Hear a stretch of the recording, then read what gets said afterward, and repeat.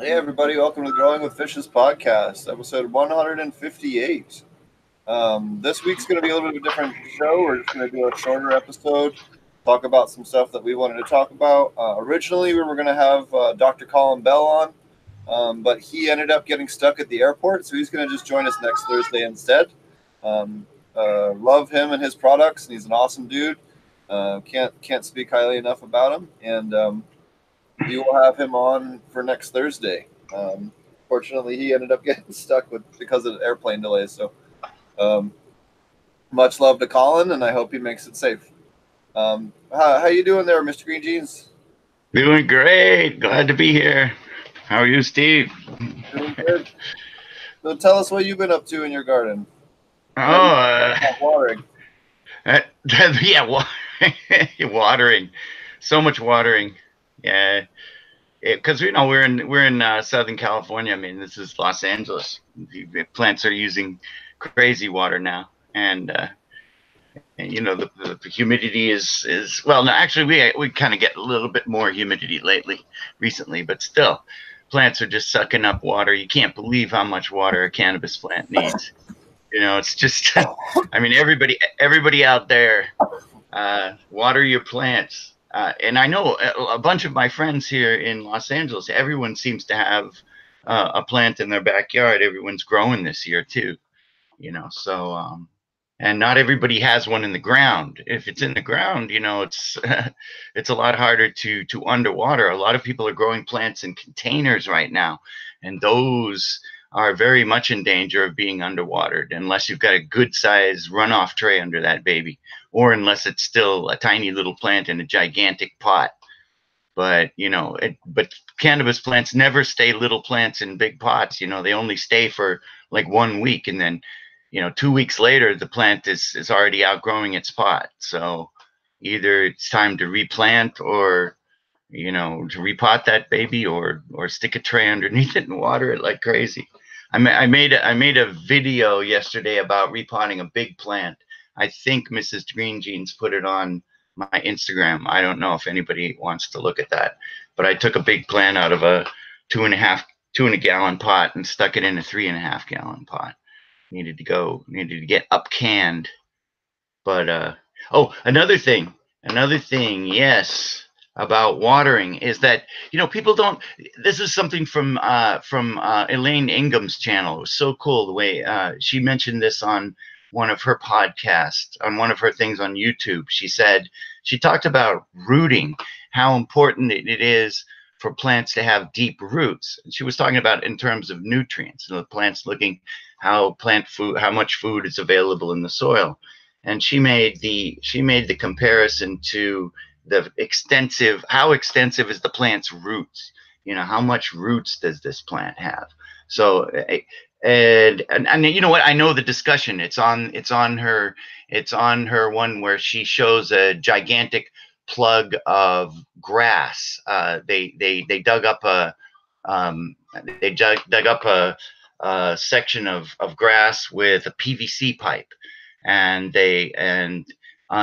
took the PVC pipe apart and showed how much roots there are below this grass. And the old myth is that there's as many roots below the plant as there is mass above the plant, which is kind of true. But in this, but not really. I mean, obviously, this was an excellent example of times when the rule doesn't really hold, because Elaine showed where they had cut this grass twice. They'd cut it two times. They'd planted it about 5 or 6 months ago, and so the grass was only about 3 inches long, but the roots were a good 5 or 6 or 7 feet down from the plant. So, the idea that when we trim grass roots, that the roots are only down 3 inches or whatever, is not really true. And so when we consider that plants' roots could be convinced to go down a lot deeper than they normally do, what's that doing is accessing all these other nutrients. You know what I mean? So when we talk about how much nutrients are available to a plant, we're really only talking about how much nutrients are available to the plant in that amount of root zone. But if you water in such a way as to get the roots to go down further in the soil. And so what's the key of doing that? The key of doing that is not frequently. It means watering heavily, watering thoroughly, but then holding off until the roots have a chance to grow down further in search of water, down further in the soil. So that sounds, like what I just said. Don't forget to water your plants. Okay, now you're saying don't water them. Well, yeah, watering is like the high kung fu of gardening.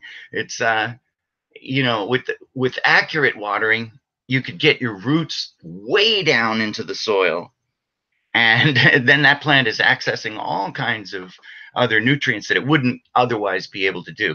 We see it all the time here in Los Angeles when people plant fruit trees. It's very, very common for people not to water them accurately enough in the first couple of years.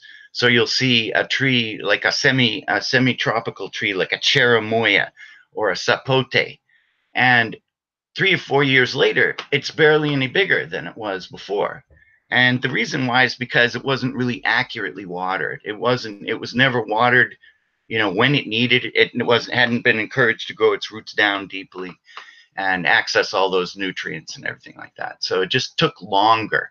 Eventually those plants, those trees like that will catch up. You see them catch up, but I can walk up and down my street and see many trees that have been planted recently, which are languishing for the first couple of years, just because they're not really getting enough water. They're trying to live with root systems only down 2 or 3 feet deep, and they're barely hanging on. So anyway, that's my rave. Everybody, water like crazy. Watering is the key, and it's more important than nutrients, right? Light, and then water. Without the water, how are the nutrients going to get there, right? The nutrients depend on, well, maybe not the CO2 doesn't depend on the number one nutrient, but all the soil-borne nutrients depend on, the water to deliver them. So anybody got anything to say about that? Yeah, I think it's definitely like probably the hardest part of soil growing for sure is getting a feel on what, and it's probably the hardest thing to teach someone also. Like it's one of the hardest things to take to scale also. Like it's just, it's a problem that comes up a lot. And so with a lot of different ways to solve it, but if you don't have consistency in your environment and you don't have, then it can be difficult because, certain parts of it will need more water than others, and if it's not adjustable in the right zone you need to be able to do it, then it can be hard to do commercial watering that's adjustable. It's expensive.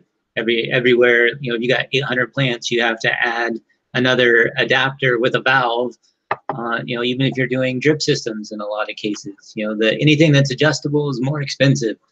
And then and it's just a difficult thing to teach. You have your different ways of determining whether or not you need to water, which is great. And you can calculate out times, and people have little tips that you can go by to be able to do it. But, even different strains, like stuff that you haven't, done before. It's like one of the reasons why we advocate so much for test environments for commercial stuff is because you don't want to throw out a huge amount of plants that you haven't really grown before and run even just the risk of a much lower yield or any type of complete loss per plant can be difficult. And sometimes it can just be really finicky about how much water they want. OGs are kind of, famous for being finicky about their grow environment, especially if you want to get a lot of production as opposed to just quality. Even your Girl Scout cookies and stuff like that can be pretty finicky in terms of quantity or yield, quantity of yield, but maybe not quality. It usually comes out really good. So you have your big producers like Blue Dream and stuff like that are just going to be better if you're more consistent, how to water it. But watering's just, for soil growing, is tough. And it is one of the things that I think is so nice about dual root zone is you only have 2 waterings before it hits the water in the aquaponic system. and then you're kind of done. Like as long as you have your flood and drain system, which I saw somebody in chat asked about if you do flood and drain or constant flow in a commercial system. I'd still definitely do flood and drain. But yeah, I think that that it really simplifies and cuts down on the amount of hand watering that you would have to do to be able to keep plants at a and then they can just take up as much as they want to. They can, water themselves essentially and still have other parts of the root zone. They can take in air and the gas exchange with, like we talk about in the dual root zone, just helps that much more. So by eliminating probably the hardest part of teaching and scaling cannabis is kind of, not necessarily neutralized, but, cut down on significantly by doing aquaponics or Marty, you really nailed. Sorry. I was going to say with the dual root zone, like with the one we're building, we have it automated to where we'll have a one system, and I can turn it on in sections or per row. It has a little column, and I have a feed line, and then it's set on a certain timer that floods a separate column. Or I'm sorry, not column. Sorry, I hit my head earlier today, and I'm a little bit foggy. That's a whole other story I'll get to a little later.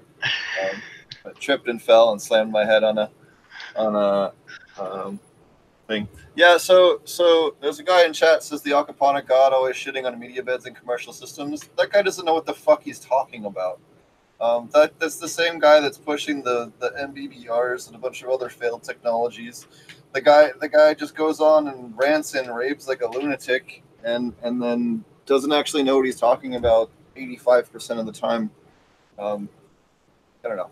So you absolutely can have media beds in a commercial setup. We're actually doing 6,000 square feet of media beds. And what we're doing is that there's a bell siphon in each one. We have a master fill line. We have a drain line for each row.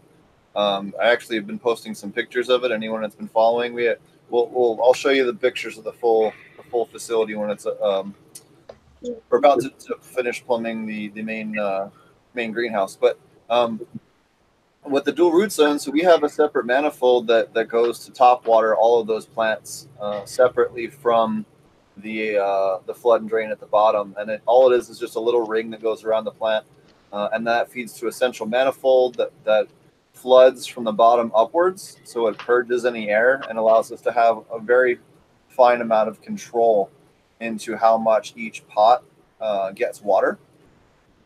So this way I can set it to a few seconds or whatever, and I know that all of them got, half an ounce or an ounce of water or 8 ounces of water or whatever I'm trying to do.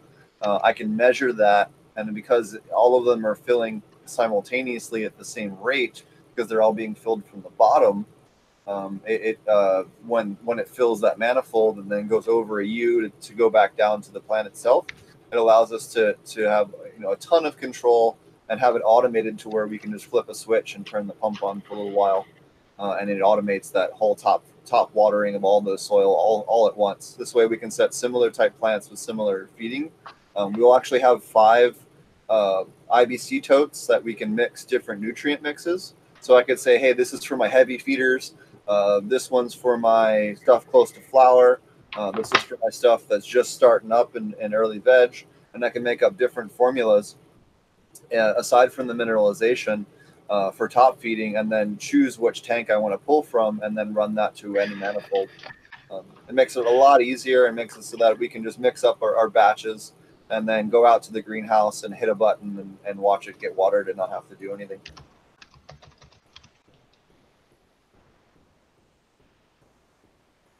Go ahead, Mr. Regis.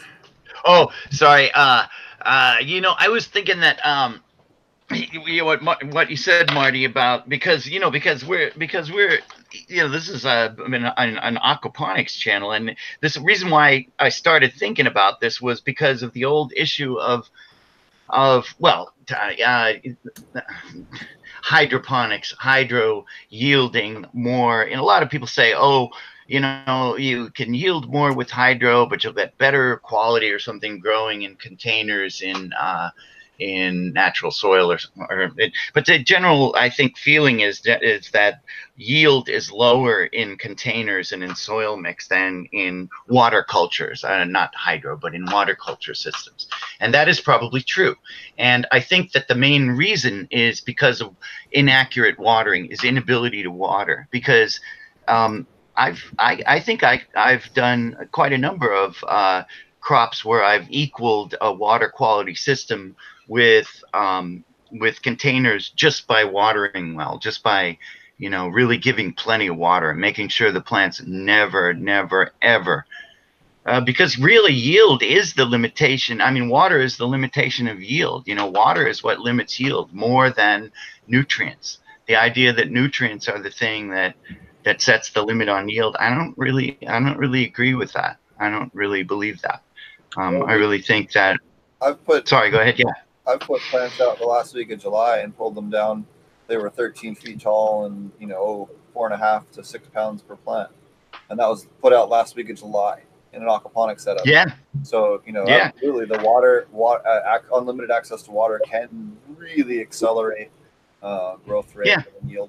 Sure. Yes, and cannabis never gets enough water in containers. It never. I'll tell you why. Because when you immediately after you repot, in 1 week, that plant is starting to get root bound. In 2 weeks, you know what I mean? Its roots are limited immediately. I'm sorry, during veg. Once it starts flowering, actually at a certain point, depending on its genetics, it's going to stop growing its roots anywhere, and that's a whole nother issue. But but you know, for sure, water is the limitation of yield in general, all around, and it really makes a big difference with cannabis. So everybody out there growing in soil and containers really need to up their game with watering much more, and need to concentrate on it a lot more than nutrients. You know, nutrients they're important, but they're secondary in importance to the water. The main difference is in that the reason why your aquaponics yields so much is basically just because the plants are getting good water. They're also getting a great quality of nutrients, and there's a bunch of other things too. But I'm just saying that, in my opinion, the primary thing that's moving all that is the watering. So, constant access to water, I think, is what is the easiest to accomplish in aquaponics, because especially flood and drain aquaponics with dual root zone, because again, you can have you're in unlimited access to air through certain parts of the root zone and unlimited access to water through certain parts of the root zone. So really, it's kind of the best of both worlds. You can't really accomplish that very well in soil, right? Because if your water is occupying the space that your air normally takes up, and that's why you have to have it can have them at different times in diminishing ratios, but you can't ever have them in that same balance that I think that you can get out of aquaponics or through sub-irrigated planters. And I think that's really the only other place that I've seen like rapid growth, like especially in veg where you get really fast growth. I feel like is coming from that constant access to water and air at the same time. And I think that the way that you listed all of those things in terms of importance, you know, like you had light and water both above nutrients. I think access to that is kind of like, I would put those three in the same order. Like if you don't have quality light, you're not going to be able to achieve good photosynthesis over enough time to be able to create plant tissue. And then obviously you have the water, which is sort of what is fueling the entire thing, right? They can't really do it without pressure and water that can move throughout the plant. And then you have the, you know, like the brick and mortar nutrients. And I think the plant can do a lot more with less nutrients than what, you know, we originally thought we were doing by pushing high ppm stuff.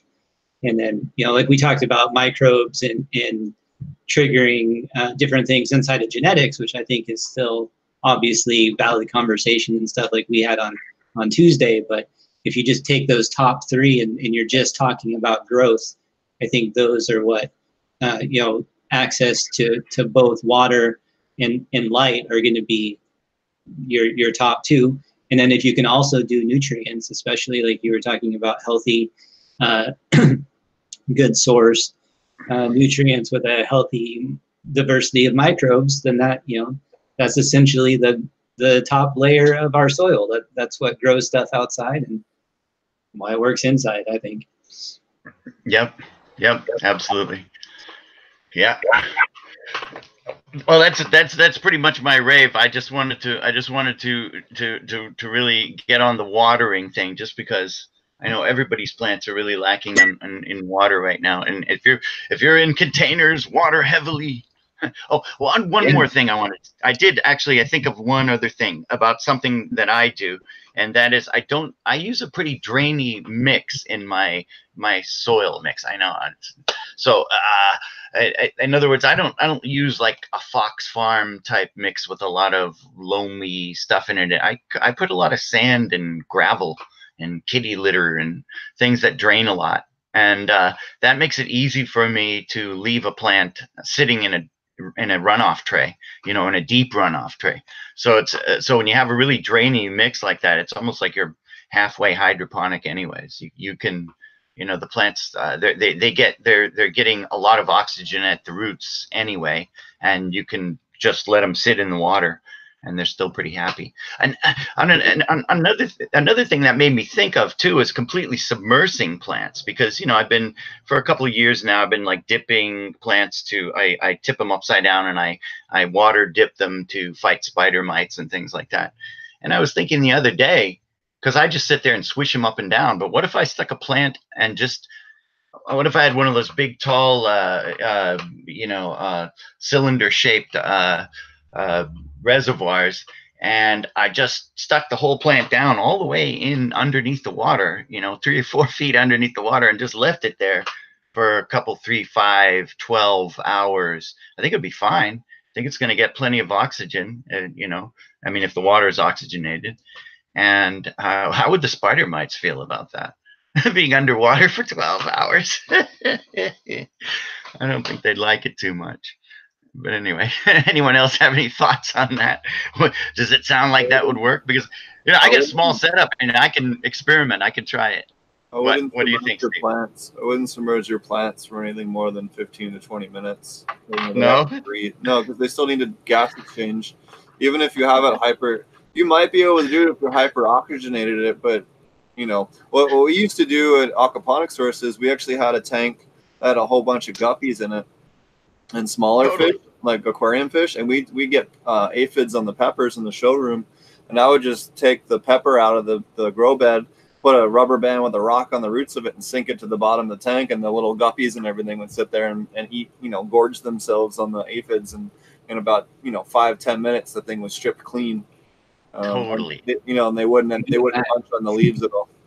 We could do a service. Those manicure, those little fish that like you put your feet in the water and they like manicure your feet, and you sit there and they bite off all the little.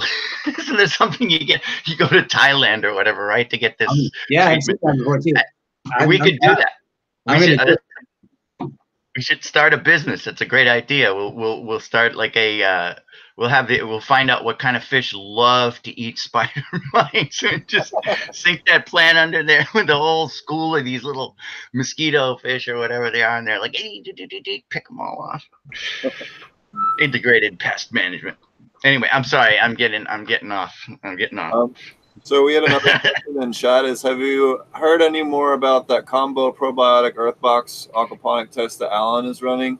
Love to hear more about Dual Root Zone. I'm not sure about his test. I talked to him like last week, but I know that we have some earth boxes and we're using aquaponic water to water them. I don't know if that counts. They're not hard plumbed like I think Alan's are, but I think Marty might have fucked around with that a little bit. So they weren't earth boxes, they were sub-irrigated planters, and actually this picture that you're looking at right here was like Oregon Blackberry by Peach Frost, I think is what it was. And it worked really well. So these were sub-irrigated planters I made them myself, but they were basically homemade earth boxes. and then watered with aquaponic water from the system. So basically, I would dose my aquaponic system with everything. Then I would take the water out to feed the sub-irrigated planters, and then I would replenish the water in the fish tank and top it back off.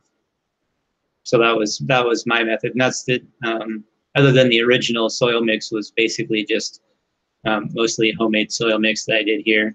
It was originally Coots mix. That's from an aquaponic system, but all these right here. So this was 1, 2, 3. This is about 3 sub-irrigated planters worth under 660 watts of ceramic metal halide. So that's my sub-irrigated planter experiment. And I'll have some more pretty soon, moving 10 days. That's the countdown right now. So I'll be setting up some more experiments. I have 11.5 acres out there, so it's going to be interesting. Are we talking about what we're gonna do up there yet, or no? Not quite yet. Okay, cool. Okay. Marty's scheming. Good thing. Yeah. I'll leave it at that. Yeah. So, but as far as the sub-irrigated planter goes, combined with aquaponics, his are actually going to be, so he'll be, I believe, using an automated system, just pumping into the reservoirs that will be linked together. He hasn't sent me the pictures like he promised to yet, but that's what we talked about beforehand. I don't know if he's changed it at all. So that would be the only difference is I manually, because this was a pretty small setup, so I was just manually filling the reservoirs. And when it got pretty hot, I was having to refill the reservoirs about every other day because they weren't very big reservoirs and they were drinking a lot. It's pretty warm. So it does require refilling a lot. But that was the method that I used to grow these, and they came out great.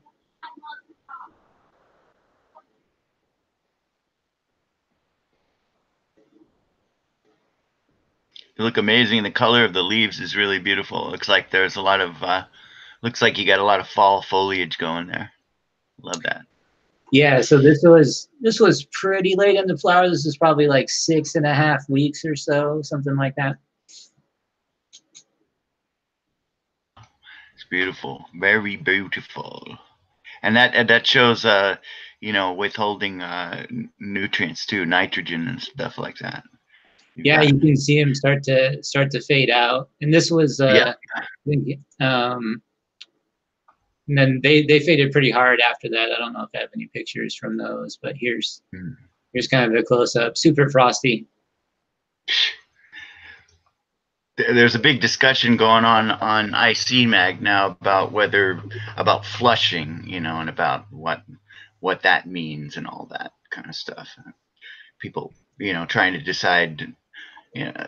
I mean, obviously, people think it means a lot of different things, but whether or not the withholding of the nutrients, you know, which you know, towards the end of whether that actually improves the quality or not, I'm absolutely convinced it does. To me, I'm not much of a debate in that area.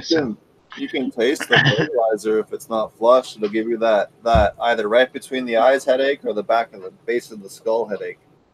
Oh, that for sure. But I mean, also just even trying to, you know, sort of end starve the plant a little bit during or past peak flowering, so the chlorophyll, you know, goes down a little bit. I don't think I really do that. I don't think I really try to do that. I think my method, just with the small containers and everything, sort of automatically does that a little bit.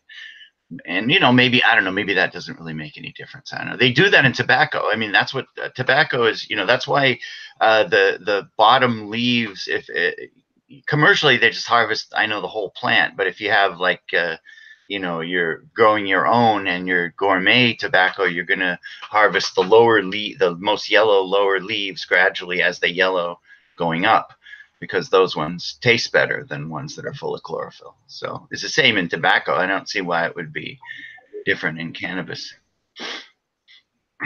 Anyway, that's my 2 cents. that debate comes up like once a week. And yeah, right. I know. I didn't mean to bring up that stupid tire debate again, but sorry, everybody in chat.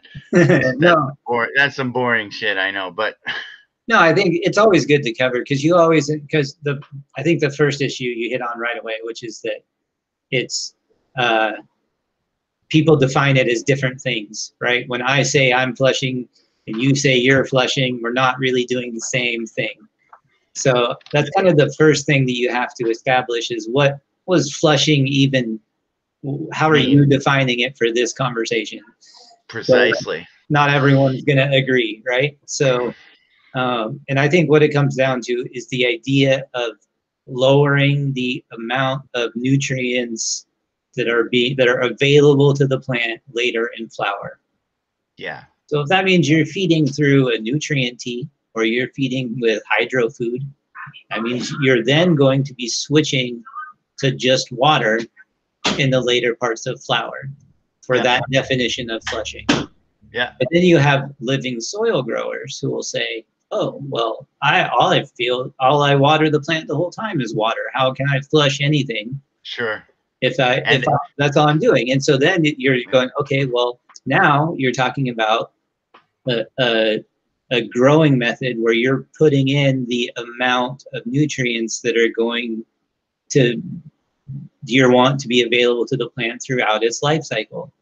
So there you're adjusting your soil mix to not have excessive nutrients towards the end of flower, or else you can result in the same thing. So, but some of those living soil guys, though, they'll grow in a bed, for example. I think that's the way like Soma grows.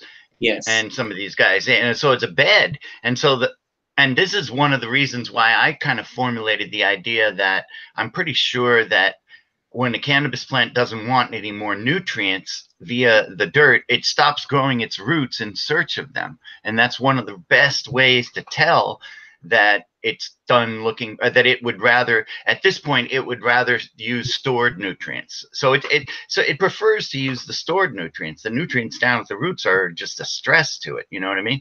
Right. And so I think that's one of the reasons why it stops growing its roots in search of. So in Soma's beds, he could have very nutritious soil still sitting there a foot away from the plant, but the plant has stopped growing its roots and it's used up the nutrients in that zone. And it's not looking for any more anyways. And, right. I think it's almost like a decision that the plant kind of makes. And then we sometimes with our methods, we fuck it up by still trying to force feed it and stuff like that. Well, when it's already said, okay, folks, I'm full, it's already backed away from the table kind of, and anyway. Right.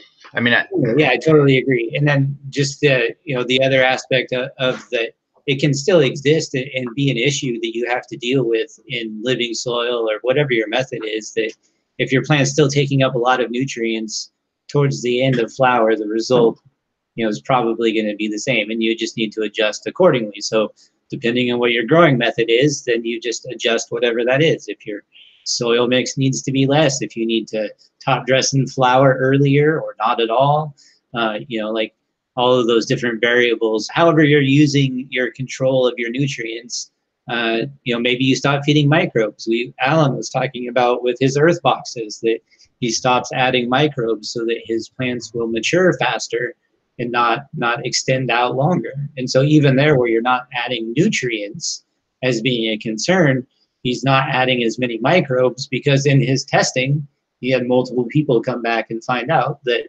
they were having issues with plants not wanting to finish or taking longer to finish if they continue to feed microbes. Wow. So I thought, that's first of all, it's a great use of the group that he put together in Facebook and having so many testers that can communicate back to you and catch something like that. And then be so cool as to announce the change in something that, to say, hey, this is something that everybody needs to do that's bought all of our stuff. He made significant effort to tell people kind of like what we wanted. What was that company that their LED lights were fucked up with certain types of timers? Steve? Oh, yeah. Remember, it was the Spectrum King and was it Black Dog? What was that? Who had the LED lights that wouldn't shut all the way off when you used The Black Dogs. Black Dogs? Yeah, So Black what Dogs Dog didn't do. it had a minimum amount of power. It had to pull at all times to. Oh, there was something really weird about the power draw on the Black Dogs that was causing them with controllers to where they weren't working right. And I remember, if you go back and listen to the episodes with Fish Ganja Guy, he talks all about it. Right. So what we wanted them to do is what Alan did, which was reach out to the people once he found out there was an issue. They had lots of information to establish it. He put out all the information and said, to everyone saying, hey, this is how you should change it. And I felt like he made and had the ability to communicate with them in his group. Again, it was pretty powerful. But it just gives you an idea of as it moves later into flower, you want the plant to decide to stop taking up nutrients, right? And I do think that happens. I think that a plant can be in an environment that has nutrients, and there's some environmental change or something happens. I've seen certain plants that I feel like they just decide they're done taking up nutrients and they're just going to finish flowering, and they start dropping leaves. Some strains I feel like lean heavily in that direction, like Shishkaberry. I've grown it in the ground, I've grown it in sips, and I've grown it in aquaponic systems. I've seen it at my friend's grows where it does the same thing, and towards the end of flower, it basically looks like it's about to die, but it'll still just keep growing and stacking flower until it kind of trims all of its shade leaves for you. They'll just die right off and fall off, and it'll finish up, and the bud is super tasty and good, and it's like a cultivar thing. And if you've seen it in enough places, then you can do that. I think who was the other panelist that grew it after I talked about it before? He's been on a few times. I can't think of his name now. I haven't grown it. There was Shishkaberry, you're talking, yeah, Shishkaberry, yeah. So there was somebody else on the panel here. I can't remember who it was now, but somebody else grew it. Not that's here. That's not here. Right? Is it very fast? It finishes really quick. It's like done. Bam. Yeah, and it starts really fast too. Like it starts really fast. 12. It's like 3 flowers within like a few days. It's like already popping off. So it starts quick, finishes quick, and looks like death towards the end. Like it looks like you're like, man, I wonder if I'm doing something wrong. And it just stops taking up nutrients. Like it just decides when it's done, and it doesn't take up nutrients, and you can just watch it eating all the shade leaves and dropping them, stripping all the nutrients out of them. And so there's obviously variables in there. Some of them genetic, some of them genetic. Yeah. That we don't necessarily know how to trigger yet. But it's in there somewhere. I'm sure we'll isolate it even more.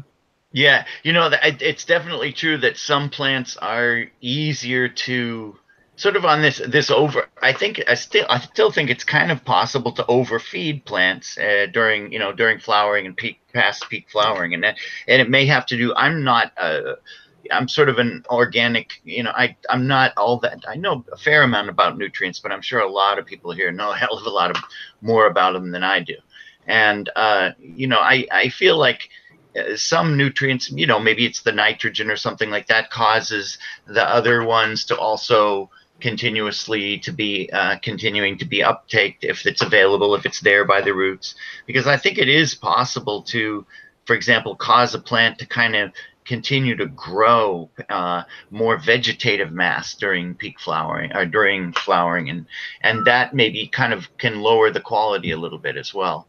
In other words, just sort of increase the vegetative mass of the leaf kind of in the interfloral leaflets and everything, without necessarily changing. Because I think the trichome count number is genetic. I think that you can probably change the size of the resin globs and things like that, but I'm pretty sure, because I've spent a lot of time looking at them under microscopes and things and on the leaves, that the number of trichomes per area is pretty. I think it's genetically. I think it's a genetic thing, but I think with improper feeding, you can kind of increase the vegetative mass of the plant, and I don't. And that could, sort of reduce, kind of in a way, kind of reduce the potency, because you're increasing leaf mass and leaving your trichomes and resin amount and everything sort of the same. And I think it's one of the reasons why some people Roger was talking about the other night about a plant having good smells, good terpene smells up during flowering, and then at a certain point they kind of go away. And I think that's often as a result of some kind of like feeding error like that. And it may have to do with this kind of increasing the green mass, or increasing the leaf mass in there, and just sort of spreading the trichomes out, kind of watering it down a little bit.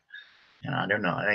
And again, that's probably a genetic factor, whether the plant will, it maybe if it's like a shishka berry, like Marty says, it's just not having it, you know what I mean? Whereas maybe some other kind of sativa that might go for a 12-week flowering period or something like that might continue to take up nutrient, might be talked into taking up more nutrients. And so that would take, again, that would take more skill to know when to stop. The shishka berry, you don't need the skills to stop feeding the thing, because it just folds its arms and says, I've had enough, Yeah.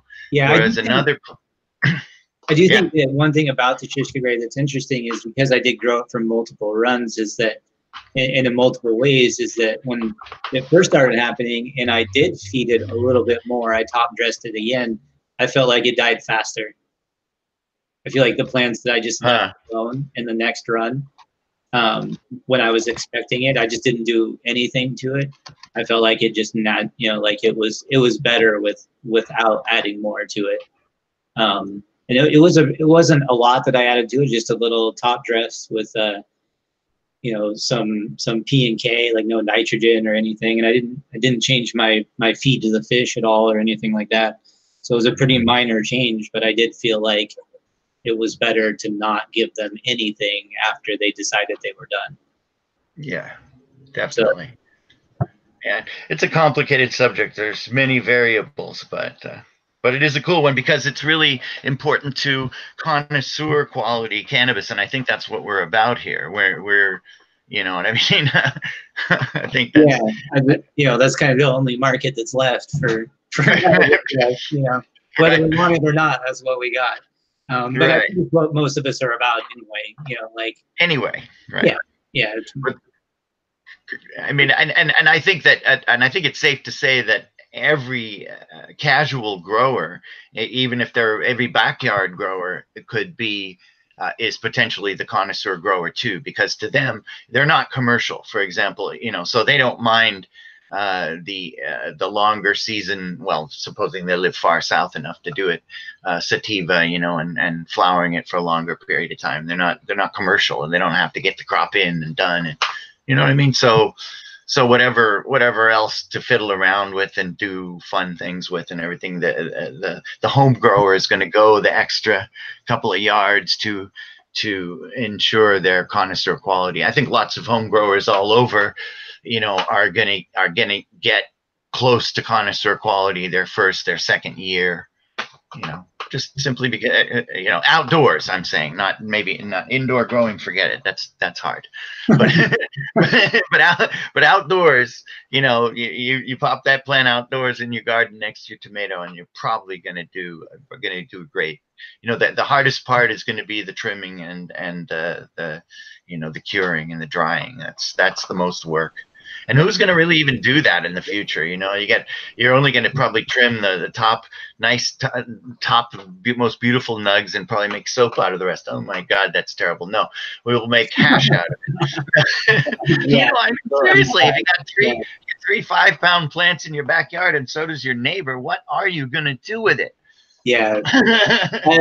Give it away. There was a question from Chad. It goes, what were the good points I can ask to spread the word on protecting home growers' rights to grow, protecting small farms against large out-of-state businesses? Don't let individual cities decide if they want to let cities or cannabis in their cities. So first off, making sure that they do not have local jurisdiction and do not have the right to ban businesses from their town. They have no right to tell you where you can and cannot put a business.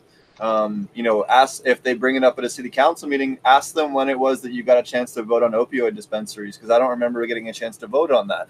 And that actually kills people. So if they want to, and it generally shuts people the fuck up in the room when you bring that up. As far as why they should, arguments that will work well for why you should include home growing. A lot of patients have very specific cannabinoid and terpene needs, and they have to have it. In fact, a guy that's been on the show many times, J.R. Token, needs a very specific type of cannabis for his the nerve damage, because he's an amputee. And where they cut his leg off, he has a lot of nerve pain, and there's only a handful of strains that have a very particular type of chemovar that actually help him tremendously. And this same type of thing is true for people that have seizures, that have cancer, that have all these other types of things. So, and that's why they need to protect home growing. Sometimes you have to have the plant that will heal you.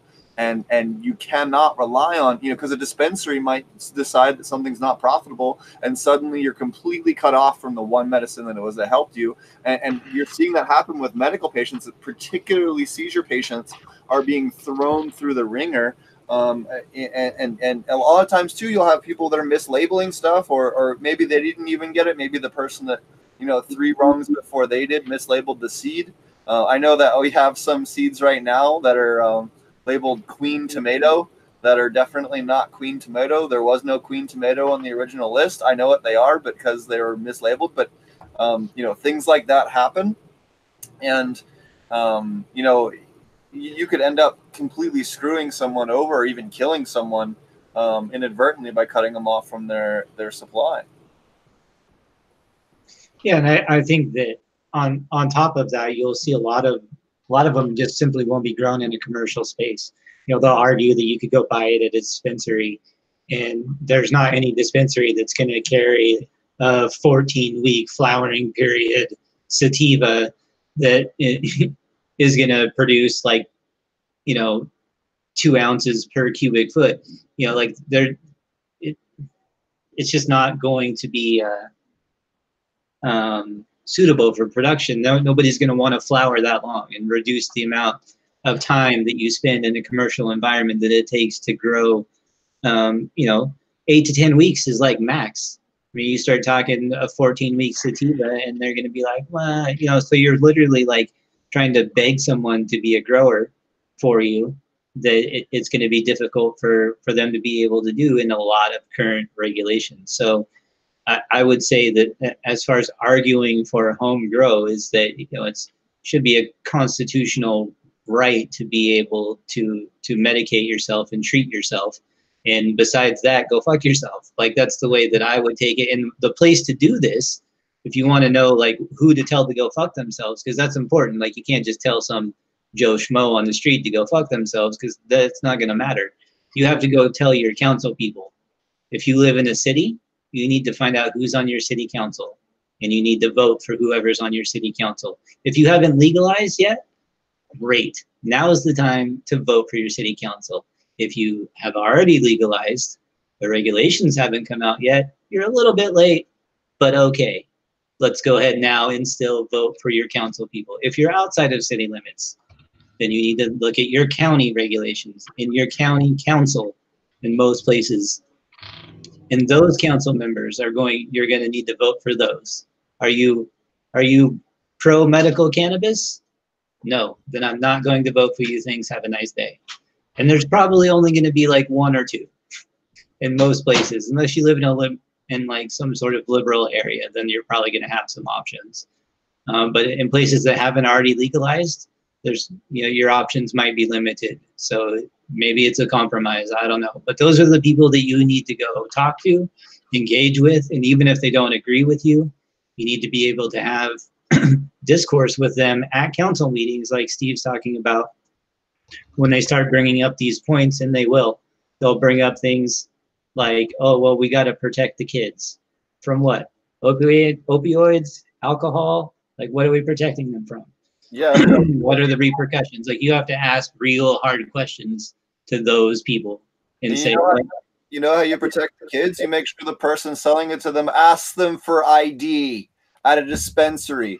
Since 2012, not a single case of anyone selling to any single dispensary in any state has had a single prosecuted case of them selling to underage people. A single one in any state. The alcohol industry, not even remotely close to that. But those are the questions you're going to have to deal with, and you'll probably they'll want you to make compromises along the way, and that'll be up to the legislators to figure out. Maybe in the end, you'll end up so that they won't have some sort of control over regulation. But the important part is that those council people will be the last line of enforcement for any type of regulation. So, outside of the law enforcement, obviously, in the illegal states and stuff like that. But when it comes to legalization, they are going to be the boots on the ground in terms of making sure you're following zoning laws or any of the other bullshit that they'll be able to come up with if the city or county becomes available. So if you're still voting on a state level, then obviously you want to shoot for state control on an independent board. Like, you don't want what happened here in Oregon, or I think also in Washington, which is where everything got grouped together with the Liquor Council. So you basically the same people that were in charge of distributing alcohol in Oregon, which I don't know, but a lot of people don't know, but we have state-run liquor stores. Essentially, they're only open certain times in Oregon for hard alcohol. So the idea was that since we were going to regulate it the same way that we regulated hard alcohol, that the Liquor Commission should also be in charge of cannabis, who obviously no idea what the fuck they were doing about any part of it. So even just the paperwork side of it was kind of a clusterfuck and became an issue. So an independent board is a great thing to shoot for, preferably state, because then there's only one of them. And if they argue against that, all you have to do is bring up Nevada. Let's not forget what happened with Nevada. The liquor board said they wanted to do all the transportation, and they demanded it. They got their way. Guess how many new vehicles they hired onto the fleet to do transport for the entire cannabis industry? 11. For an entire state of Nevada. So they had to literally declare a state of emergency in Nevada to overturn that law and allow cannabis companies to transport their own material. So if you get, again, bring up how well these guys have fucked it up before when they try to say, oh, that won't work. Really? Because the last time we tried your idea, the governor literally had to declare a state of emergency to fix the situation. Yeah, exactly. I think that you can definitely point to failures in other regulation, like the collapse of both the Washington and Oregon medical programs, the bottleneck that happened with certifying labs over here once the state required that labs that do testing for product had to be state certified. So in order to do testing for your percentages of THC, your cannabinoids, and your terpene profiles, and testing for pesticides and all of those different things. So in order to be a certified laboratory, you had to pay the state to do what you were already doing. So it was already annoying. But the issue was once they established that, as soon as that went into effect, nobody could get any lab testing done until that went through. And instead of just extending out that period, there was a period of time in which you couldn't get any extracts tested or any flower tested from a quote unquote state certified place, so a dispensary couldn't buy it. So there was this kind of lag time in between, and so it caused this big issue. So there are different failures in regulation like that a lot of times come in complication by going down to the city and county level. Each one of those levels has to decide on their regulations and how they're going to enforce them and find funding for them and everything. So you have all of these, you have everyone trying to solve the same problem, as opposed to like the way the medical program worked in Oregon previous to legalization, it was a state-run program. So basically, if you were inside of city limits, then you had this set of regulations. If you were outside of city limits, you had this set of regulations. And that was pretty much it. And so by having it consolidated down to just to a manageable level in terms of enforcement or decision making or regulations, it just simplifies things greatly because there's so many less people making decisions and so many less regulations that end up coming in. It's the same set for everybody across the state. So it might be difficult to agree on those, but the California and Oregon and even Washington medical programs previous to legalization were much better off, and that was how they all functioned. So I think it's much better to shoot for, if your legislation hasn't passed yet, to having it be a single statewide panel that makes those decisions, as opposed to each city and county making their own decisions about how they're going to enforce them and put things in place. So that's my 2 cents for the best thing that you can do is go to those meetings. Because the trend is that they will get some form of control. In other states where there's legalizations, and they love to copy and paste, but other states that have already legalized, most of them give some type of ability of the city and the county to be able to add their own regulations that stipulate how much you can grow, where you can grow it, where you can have a dispensary, where you can extract it, how much you can extract at a time, how much extracts can be in individual packaging for one serving size, and so on and so forth. It just gets out of control. So there you go. I guess the other night, that guy Ed, he seemed to think that, that home growing was going to be illegal, or that, and actually a couple of the states, right, that recently legalized, don't they have like pretty strict laws against home growing and stuff like that? Yeah. Yeah. I mean, but I think that once you have federal legalization, I think you're gonna be able to grow. Everyone's gonna be able to grow 6 or 12 plants, I think, at minimum, once the feds legalize. I don't see that not happening. You can even brew up your own alcohol up to, what is it, 20 gallons a year or 200 gallons a year and 20 gallons a month, or there's some restriction on it, but you can still do that even for something like alcohol. Yeah.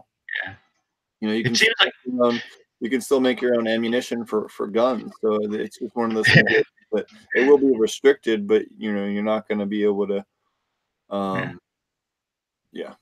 The thing is that it's the when down at the town meeting, when the old grandma shows up and she wants to, and she, the right to grow her medicine. You can't deny Granny her right to grow her medicine. I mean, I hate to put a point on it, but I swear that's the opponent. You know what I mean? They won't. That's why I really don't think that home growing could make it to being outlawed. It's got to go the other way, because you can't deny people the right to grow their own medicine, but you especially can't deny my grandmother the right to grow her medicine. You know what I mean? Yeah, they already tried. I mean, they've already tried this whole not letting people grow thing, and everybody's still here. Obviously they put a bunch of people in prison for it, but they still could not stop us from growing our own medicine. Right. On large enough scale that would be exported coast to coast. We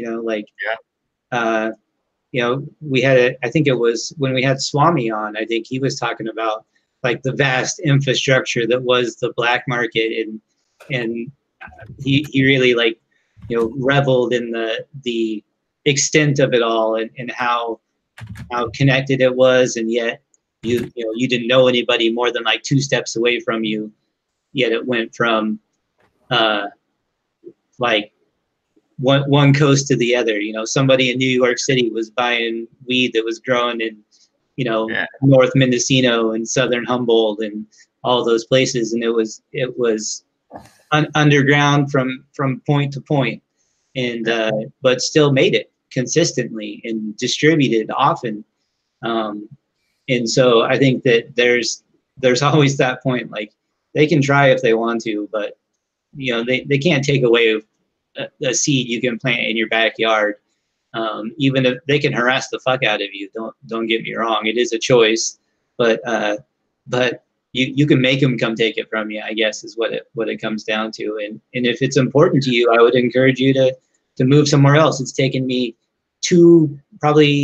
almost 2 years to the day in which I'll actually be moving into a new house from when I took out the last plants that I could have outdoors here and essentially had to shut down. So I think that if it's something, it's not going to be easy. I don't want to be able to move. Like it's tough and stressful, and shit from the county and inspectors and appraisers and all the bullshit that comes with it. So it's designed to put you behind. But when you go to a spot, and research and know that you can grow there when you get there. Now, obviously, not everybody has got the ability to do that, and I get it. Some people are going to have to change where they are, as opposed to move somewhere else. And that's what we're saying. Go to those council meetings. If you got to organize to vote and legalize still, you're actually in a pretty good place. You can learn from all of the different mistakes that have been out there in the past. You can download other legalization bills if you need something to get started with, and just start, going through and editing them and creating stuff and getting with other people that are already. Every state has got some form of legalization movement happening in it that doesn't already have legalization. So some people are going to be in places where growing, even though it's legal in your state, it's been banned in your county or your city. Guess what? You're going to have to show up to meetings, and you're going to have to confront people that are misinformed, that are not going to want to believe they're misinformed, and you're still going to have to tell them anyway. Even if it's just you standing up to them in front of other people to expose the bullshit that they're spewing, it's still serving a purpose in the overall. There's always going to be, like here in Josephine County, which is just north of me here, we had council members straight walk out of meetings because everybody in the audience is on the side of growers. Elderly people in there that are treating their arthritis. They can't afford pharmaceutical medication. Literally, like Mr. Green Jean was talking about, you can't deny my grandma medication. People in the audience, to the point where a number of them that were not pro cannabis literally just walked out of the meeting. If you got to push it that far, you're pushing the right buttons. If they're leaving and abandoning their own meeting, don't take that as a negative. That's where you're fighting them off. That's the type of resistance that you're going to get once you get down to the city and county level. It's generally a previous generation that has embedded ideas that were put into them for years. You're going to have to confront those and either get them out of office or at least not spewing bullshit that nobody will call them on. On that point is exactly what you're saying. It also shows you who to vote out at the next round of elections. The renewable source of that politicians are is if they don't do what you need, or they're self-serving, or like you said, an older generation that's locked into their old-timey beliefs. You'll see who the people that walk out are the people you need to target and make sure they get voted out the next go round, so that you can put somebody in there that's compassionate. Yeah, I would say, look, you can either listen to me, or we can dedicate this group of people to not getting you elected in this county ever again. And you might have to do that, but that's what you got to do if you want to be able to get there. These people are going to need to be confronted, and they pop up on every level, especially if you're not in a very liberal area. Surprisingly, for whatever reason, we talked about this before on the podcast too, but Republicans, who are usually all about, the government can't tell me what to do. I don't want bigger government. I don't want more regulations. For whatever reason, do a complete about face. And as soon as they, hear you're growing the weeds next door, they want to be able to tell you what you're going to do with your property. They want more government to be able to manage the regulations they want to put in on the evil weed that you're growing next door. I don't know why. I don't know why they can abandon their ideals just because it doesn't necessarily, they don't agree with what we're doing with our own property. But you will encounter it. It will be difficult to get over, and you might have to just get them voted out. It might be the only option that you have to do. And if that's the case, then just, you're not going to be able to get them voted out if it's not the majority. If you can convince the majority to vote them out of office, that's just winning a fair fight after you tried to already reason with them. And if they won't listen to you, at least to the point of understanding that you can come to a happy medium with regulations to the point where, you know, they're not discriminatory, they're not over the top, nothing that you wouldn't, that they wouldn't consider for an alcohol industry. If I don't want regulations on cannabis that you don't have on scotch. And that's just kind of the only logic that you can use for them. Because you know some of these assholes are storming out of the council meeting and going home to pour themselves a nice aged scotch and smoke a cigar. Like, they have their own vices, and demonizing ours over their own vices is, to me, just like the root of the problem to start with. And not only that, like with our city council meetings in California, we were showing up to every, so there was 2 city council meetings a month, and we were showing up. They were only addressing cannabis at one of those 2 meetings each month. So we went to the council meeting and, you know, all those ones, but we weren't going to the other one. Well, they were going to the other one and using their public time to rail against cannabis, and we had no idea that it was even happening. So make sure that you're at least occasionally going to those other ones that aren't cannabis related, that are city council meetings that are being held, to make sure that you aren't being thrown under the bus behind your back. And forming a group can be really helpful so that you can have a group represented. You don't have to go to every meeting, but a representative of the group goes to every meeting and can report back what's going on. Because it can be tough, especially for people that have jobs, you know, that, you know, some of these meetings are hours long.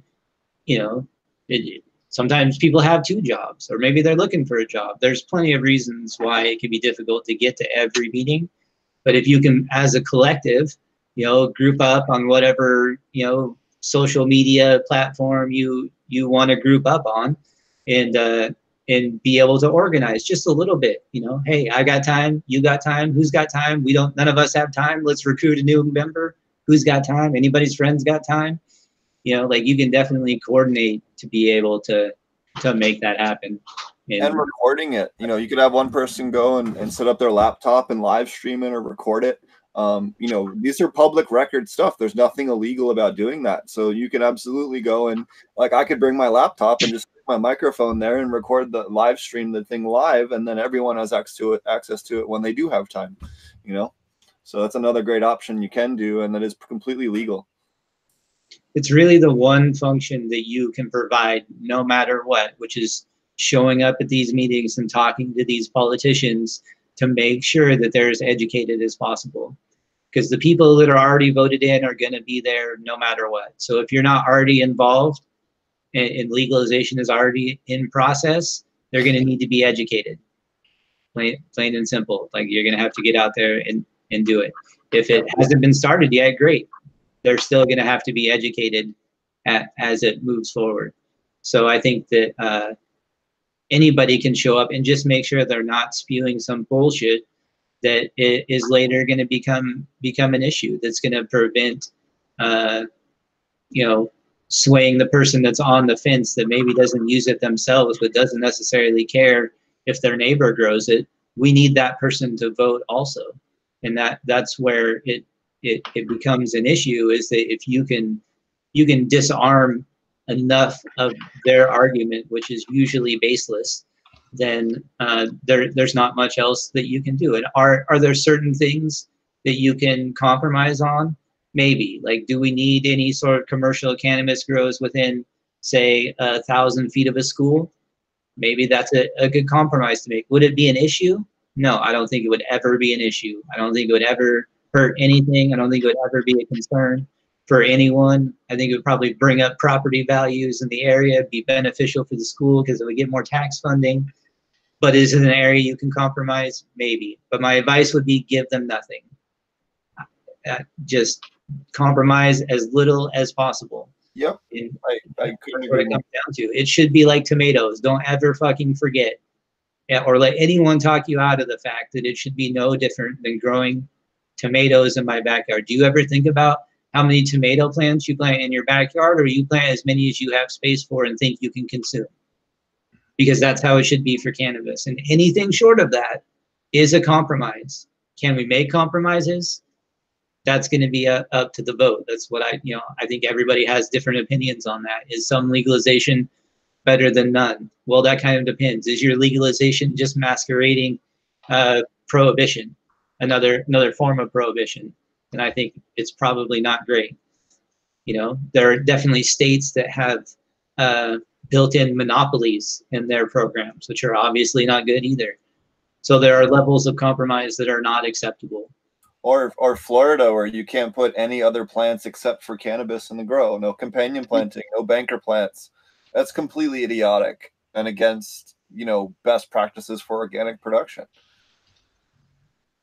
Right. And so you end up, it can be tempting to accept false equivalencies, right? Like even that it's similar to alcohol and should be regulated similar to alcohol, like the assumption that's made here in Oregon. Well, my argument has always been, should it? Like, I can put a glass of alcohol on the table, and my toddler can drink enough of it to go into alcohol poisoning and actually do damage to herself. But what about cannabis? Like even extracts. What's going to happen if you ate a slab of BHO, or you accidentally took a hit off a vape pen? Is she going to die? Is she going to get brain damage? Is she going to, what, cerebral palsy? Like what's the end result when they say, oh, we're protecting them from the kids? What are you specifically protecting from? And don't let them get away with shit like overdosing. Overdosing on what? At what level? Are you talking about to your comfort level? Like, I'm sure everybody's heard some sort of story about someone taking too many edibles and thinking they're going to die, or calling the cops because they're so worried about it. Is that an overdose? Or are you talking about overdose to the point of death or damage to the person that's doing it? Because even then, those people got embarrassed, but they're fine. So you end up being tempted to accept these false equivalencies, which is that we're protecting them from some sort of a similar issue.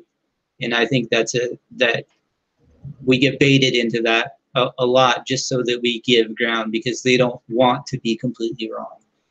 And so there's a fine line in what areas you can give, because as soon as you give a little bit, they're going to want to take more and add more regulation to it. So it's important in every meeting that you go to make sure that you at least weed out the stuff that is just nonsense, that is just being spread like it matters or has any sort of validity and isn't being challenged. You have to be the person that says, where's your data to back that up? What specifically are you talking about when you say you're going to protect the kids, or you're going to treat it the same way as you treat alcohol? Well, why is it the same way you're treating alcohol? Just because you want adults to be able to consume it?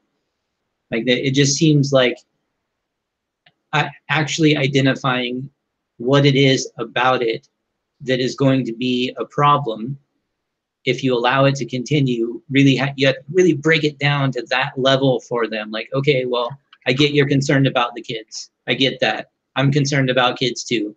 What is it that you think is going to happen when you don't have these regulations? How are these regulations going to help the kids? For instance, why is it going to make a difference if there's a Oregon State has a live stream of my compost pile? Are you actually suggesting that I'm going to have kids breaking into my compost bin and digging out literally shit-covered weed and trying to smoke it, and that's the problem that you're trying to prevent? Or what is it that you are trying to see by requiring to have whatever regulation it is that you want to have, because there will be ridiculous things. You do in Oregon have to have live stream cameras to the state panel, including anywhere that you put raw material for compost. And so I think that there are levels of ridiculousness that will pass through if you're not there to stand up and say, okay, well, what is it exactly we're doing here? And some of it will be out like completely out of your reach. They'll decide on regulations that they won't even talk about in meetings, but you still have to show up and be the resistance to any bullshit and make sure that the people that are making the decisions have actually heard both sides. If the growers don't speak up and still say, hey, this shit is just still like tomatoes, like especially if you can't, you know, if you've got no way to smoke it, if you just eat a raw bud, you're not even going to get high. You know, like there are still people out there that believe that, and they sit on your councils and they make decisions about what you can do with it. And if you're not there to give them that information and make sure that they're educated, it's going to be almost a pointless battle. Like you're basically either going to have, like I said, either vote them out or educate them. If they're not willing to be educated, you're going to have to get voted out. If you're not going to listen to reason, if you're not going to understand data, if you're not going to look at other states for what's successful and what's not, if you're not going to be reasonable when it comes to cannabis, we're going to have to get you out of there. And that's the only success that I feel like can be had on establishing legalization that doesn't eventually encroach on home growing, is by having it follow that kind of trail. Because otherwise, by the time you get to the point where they can create regulations, if those people are still on the panel, they'll just block as much of it as they possibly can. They will listen to every person that complains. Jackson County established their first set of regulations based on 26 complaints, based on a huge county that had over 2,000 growers. 2,000 growers, not just patients or anything like that, but 2,000 registered patients. And out of those, there's only 26 complaints. But because all the council members really wanted to listen to those 26 people, and so they could raise those complaints up and say, here, look, we have these complaints and we're going to address them with these regulations. So before you establish the power and pass it over to someone, you want to make sure those people are at least cannabis friendly. You may not be pro-cannabis, but you at least have to be cannabis rational.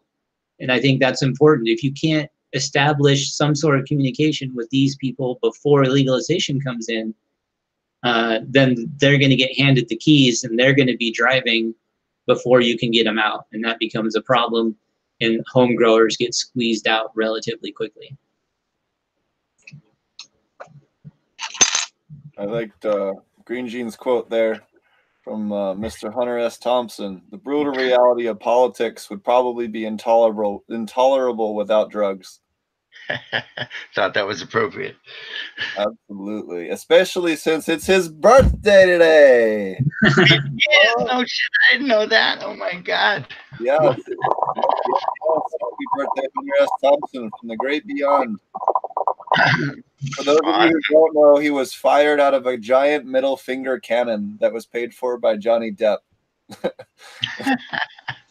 of you that don't know about his.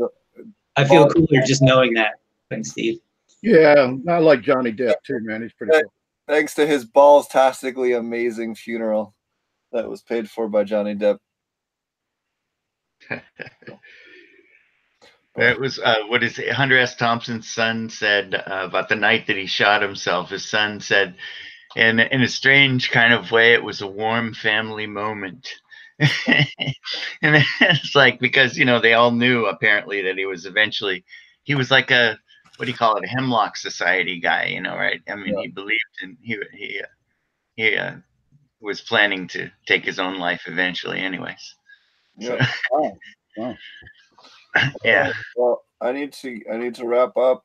Yeah. I tripped today at work and took a pretty good blow to the head into one of the beams in the fish house. So I need to get some sleep. Right on.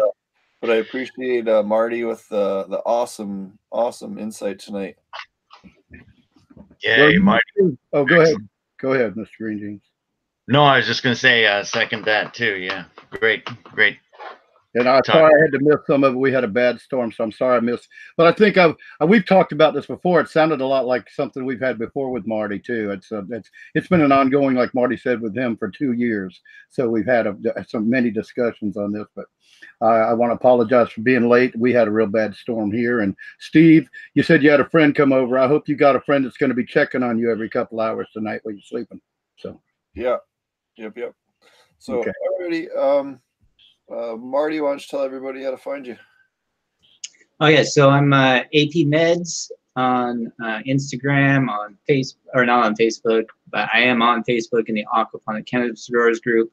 But on YouTube, on Patreon, you can find me at AP Meds. My channel is AP Meds on YouTube. So yeah, hit me up. Cool. What about you, Mr. James? Oh, am I muted? Oh, awesome. I'm at greenjeansgarden.com. And thanks a lot. You can just email me there. Anybody's got any, questions. I type easy. I type fast, so I'll answer. Give me a long, email. I'm not shy. So thanks a lot, everybody. It's great to be here tonight. Thanks. And what about you, Roger? Well, you find me at Latewood at ilovegrowingmarijuana.com if you got any need to contact me for anything.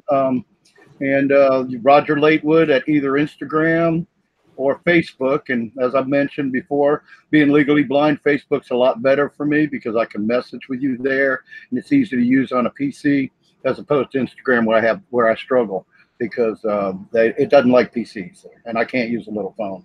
So. It's been great to catch up with y'all at the end, and so sorry to hear you banged your head today, Steve. But you got a pretty hard head, I think, so you'll be all right, I hope. Yeah, I do. I think a lot of people would agree with that statement. Yep. meant with love, man. And shout out to Chase and Bane for busting ass this week in the heat and last week. We got 400 and some plants out there now in 100-gallon pots. It's been a lot of work. So we got more still to get planted, and the greenhouse plumbing is almost ready to get buried. So that's going along well. And you guys can find me at potentponics@gmail.com. Potentponics on YouTube, SoundCloud, iTunes, Spotify, all the places. Good deal. Sounds good, guys. Have a good night. Very cool. Good night. Om Shiva. Yeah, Yeah.